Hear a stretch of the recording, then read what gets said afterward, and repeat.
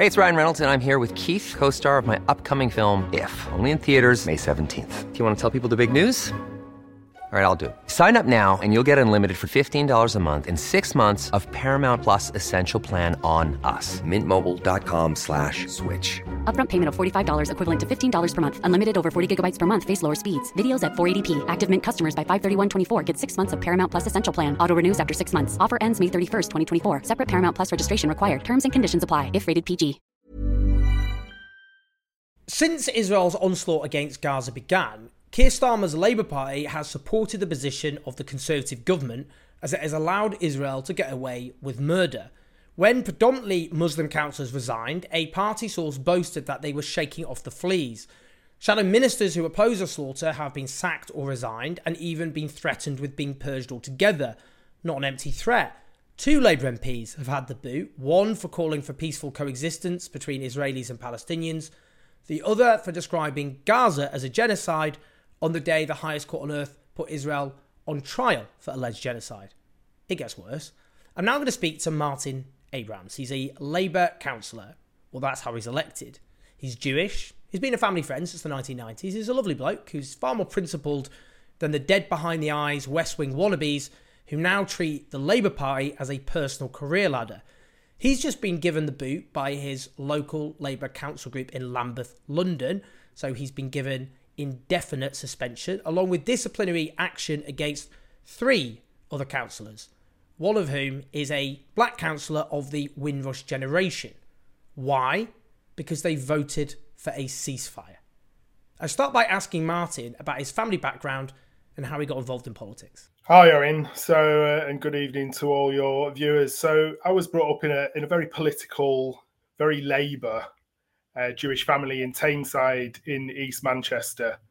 And actually, one of my first memories was going on a miners' strike march with my mum and dad. So, the Labour movement and the Labour Party has been in my blood for the best part of 4 decades. And, I've got parents that have been committed members of the Labour Party for the best part of 45 years.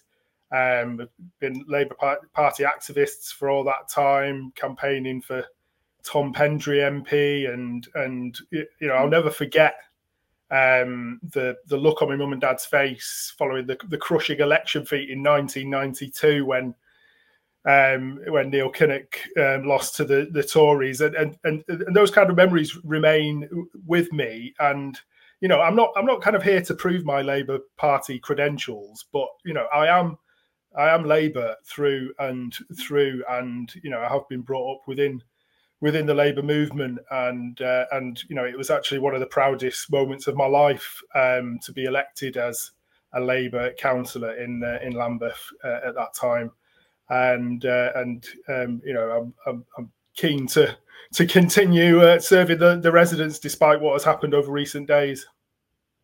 Explain what has happened, because supposedly now, national level, Labour was supposed to have backed under pressure from the SNP an immediate, what they would then rephrase as immediate humanitarian ceasefire. They stripped out collective punishment. That would mean actually doing something like reviewing arms sales, that kind of thing. But what the hell happened? What motion did you vote for, and why the hell have you been suspended? So, obviously every council has different timings for their full council meetings. We after the horrific events of October the 7th, the first full council meeting we had was a few weeks after, and no motion was brought to that full council. So it was glaringly obvious, because there is a Green opposition in Lambeth. It was glaringly obvious to me and many other councillors that they would be bringing a ceasefire motion to the next full council, which happened on January the 24th. And, throughout the time building up to that, councillors were asking for, a safe space to discuss the conflicts. I know many councillors are, really, really emotionally affected by this. Lambeth is one of the most diverse boroughs in the UK, and many of our councillors reflect that diversity. And to see the horrific events as to what's been happening over the last few months, it's taken a real personal toll, mentally on many of us, and we were requesting a space to discuss it.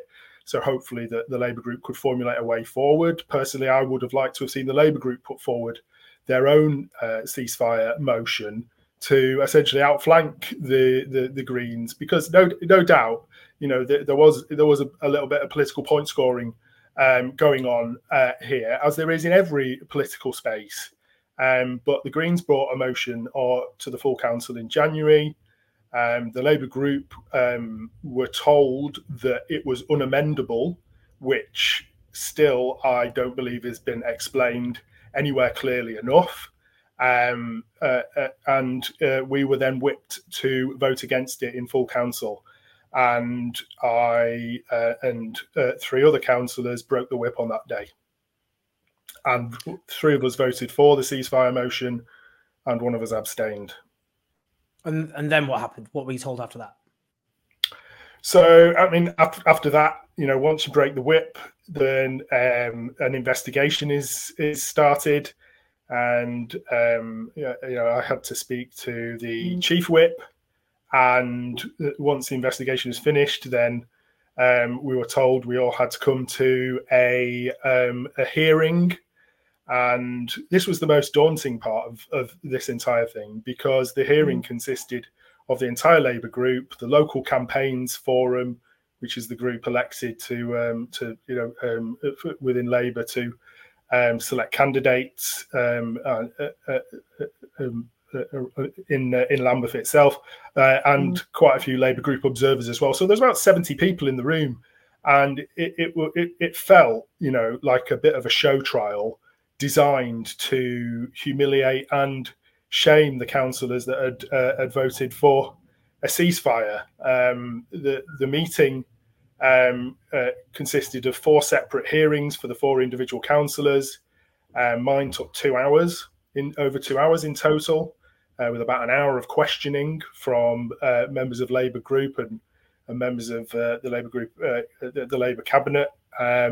And it was grueling, and it was humiliating, because it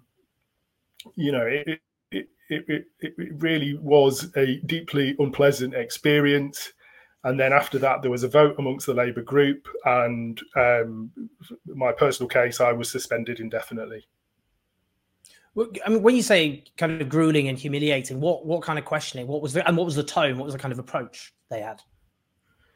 Well, I mean, firstly, you have to listen to the whip's report following the investigation, and it really paints a picture of. They really tried to paint a picture of me in particular as someone that did not deserve to be a member of Labour group, and that should face the highest sanction. I've worked tirelessly to represent my local residents since being elected. And it's hard work. I'm not going to lie. I've got a young family, got a full-time job, but I've really respected the role of a councillor, and I'm confident that my residents would actually agree with that as well. I've taken the approach as a local councillor to be accessible, to be engaging. Hundreds of resident visits, dozens of councillor surgeries, telephone calls. I've been to visit, community groups. I've really embraced the role of a councillor, this hearing really painted a picture that was almost entirely negative, and it was a humiliating experience. And the one thing that I did not do was say that I would vote for say that I would not have voted for the ceasefire motion if history would repeat itself, because I tried to explain that this was a vote of conscience for me based upon my Jewish background and my beliefs and humanitarian beliefs, but that wasn't accepted as a justification for breaking the whip. Owen, you yourself know full well that what we're witnessing in Gaza is one of the greatest crimes of our age, and it's being played out in real time. And as a parent of 2 young kids, it's very difficult to watch that being played out when there's so many children suffering, and seeing images of killed or maimed children has taken a real personal toll on my mental health. And I tried to explain that to the Labour group, but they didn't seem to accept that as a justification. In the market for investment-worthy bags, watches, and fine jewelry, Rebag is the answer.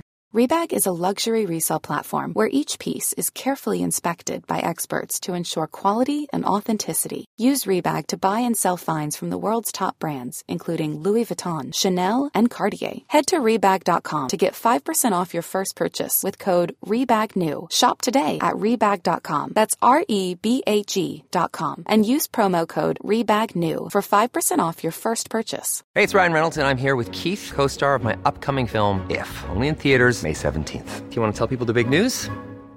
All right, I'll do it. Sign up now and you'll get unlimited for $15 a month and 6 months of Paramount Plus Essential Plan on us. MintMobile.com/switch. Upfront payment of $45 equivalent to $15 per month. Unlimited over 40 gigabytes per month. Face lower speeds. Videos at 480p. Active Mint customers by 531.24 get 6 months of Paramount Plus Essential Plan. Auto renews after 6 months. Offer ends May 31st, 2024. Separate Paramount Plus registration required. Terms and conditions apply if rated PG.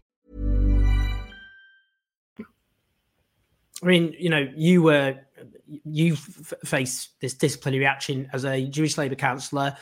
I know as well a councillor from the Windrush generation, a very respected anti-racism campaign, who's fought for the Windrush, the victims of that terrible injustice, was also booted out. I mean, what does it say about the modern Labour Party booting out Jewish Labour councillors, Windrush generation councillors, because they voted against the onslaught against Gaza, which is killing tens of thousands of people, including well over 14,000 children? I mean, it's the world turned upside down. I don't know. I mean, we're living in a topsy-turvy world, aren't we, Owen? And, there's a distinctly authoritarian approach being taken by this Labour Party because, if the boot was on the other foot, if we were living between 2015 and 2019, and the previous leadership were suspending Black and Jewish councillors for voting, for something like this, there would be outrage. It would probably make the 6 o'clock news. But as it happens, the wider media aren't hugely interested in this. Because the current leadership, Keir Starmer, seems to get a free pass at every given opportunity, and it doesn't feel like there's a fair playing field at the moment, and it's people on the left like myself that are really suffering as a result. We've seen dozens and dozens of councillors resign over this conflict. We've seen dozens of MPs break the whip during this conflict, and they've been sacked as a result. Before I ask my final question, I've been writing and talking about Germany. I've been interviewing, for example, German Jewish activists there, who pointed out that a third of those, and research has shown that a third of those who have been arrested or been deplatformed are Jewish over Gaza. And you've just had Yuval Abraham, who I've interviewed, a brilliant Israeli Jewish journalist who spoke at the Berlinale Film Festival, condemning the atrocities, the horrors of what the Palestinian people are going through, denounced by the non-Jewish Berlin mayor as for anti-Semitism, and other German media outlets for being anti-Semitic, and then had a hate mob come to his family's home trying to violently target his family. I mean, you can see that playing out there, but it seems here as well that there has been actually a disproportionate number of Jewish people who have been targeted in some way, including in the Labour Party, for speaking out against the injustices currently going on in terms of the Palestinian people. I mean, it's remarkable. It is remarkable, and it's both incredibly depressing, but also incredibly inspiring to see just how many Jewish people are coming out to stand up against and speak out against the atrocities that we're seeing in Gaza. We've seen huge and increasing numbers on the Jewish bloc, on the national Palestine marches. We've seen groups like Jewish Voice for Peace and Narmod, really taking leads in that sort of communal space. And I'm proud to be a member of some of those groups as well, because there has to be a space for Jewish voices that want to speak out and shout and scream about what is almost certainly a genocide being perpetrated in Gaza right now. And the fact that many Jewish people are then being sanctioned or persecuted essentially as a result of them speaking out is just simply not acceptable. And it's incumbent on us as Jews within that space to keep speaking out. That is the very least we can do. I was brought up, Owen, being taught about my ancestors who were basically persecuted in the pogroms of Kiev and came to this country as refugees. I was always taught to stand up against oppression and stand with the oppressed. So for me, when people say never again, when I say never again, I mean never again for everybody. And, there is simply no space or justification for any silence around the genocide that's being committed in Gaza at the moment. And very finally, that's what I was going to ask you. A lot of people will look at all over the Western world and beyond, people who are being sacked, deplatformed, arrested, suffering legal consequences, demonized in the media, threatened in various ways for speaking out. And a lot of people might look at that and think, not for me. I can't speak out. I don't want to take the risk. What would you say to those people, given what we're seeing in Gaza at the moment? I mean, I understand that. It is personally and professionally very, very difficult. But I'll go back to what I said before. What we're seeing, Owen, is one of the greatest crimes of our age, and history will judge those that speak out, and history will judge those that remain silent. And that is exactly where we are at the moment. So, personally, I've suffered the consequences of taking that stance. I'm going to keep speaking out. I'm not going to be cowed in any way, shape, or form, and I will use whatever platform I have to keep doing what I can. The repercussions for me are nothing compared to the suffering, the pain, and the loss that people are facing in Gaza as we have this conversation. So it's incumbent on all of us to keep speaking out in any which way, shape, or form, and keep showing that there are voices that will be bold enough to do that. Amen. Well, I'm very proud of you, and I think everyone watching and listening to this will be very proud of you as well. And history will be, I think, can be a damning judge, and I think it will be beyond damning for those who are complicit in this. And I just always say to people look back at terrible injustices and think, I would have been on the right side during McCarthyism or all these other terrible things that happened in the past. I would have been on the right side. I would have spoken out. Most people weren't. Most people didn't speak out, and the few who did were often attacked. But whose side would you rather be on? And I think, that's the lesson from history. And I hope people look at your example and they're feeling emboldened to speak out. So it's a big honor. Please, everyone watching or listening, do share this video, press like, subscribe. But a massive thanks to Martin, who, as I said, showed courage and leadership. And history will damn those who have suspended him. And people like Martin will be remembered in all the best ways. So cheers, Martin. Thank you, Aaron.